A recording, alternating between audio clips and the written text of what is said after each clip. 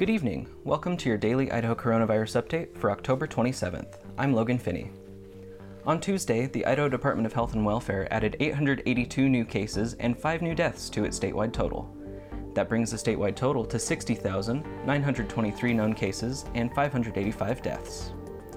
Today, the Idaho Press reports that ICU beds in the Southwest District Health Region are at 70% capacity, with 17% occupied by COVID-19 patients. Inpatient beds are at 60% capacity, with 10% occupied by COVID patients. Idaho Attorney General Lawrence Wasden is warning residents about misleading healthcare ads online, citing deceptive advertisements about products that claim to prevent COVID-19 infections or to boost immunity to the virus. Idahoans can file complaints with the Attorney General's Consumer Protection Division if they see advertisements for fake coronavirus cures. We'll see you back here tomorrow, and until then, stay safe, Idaho.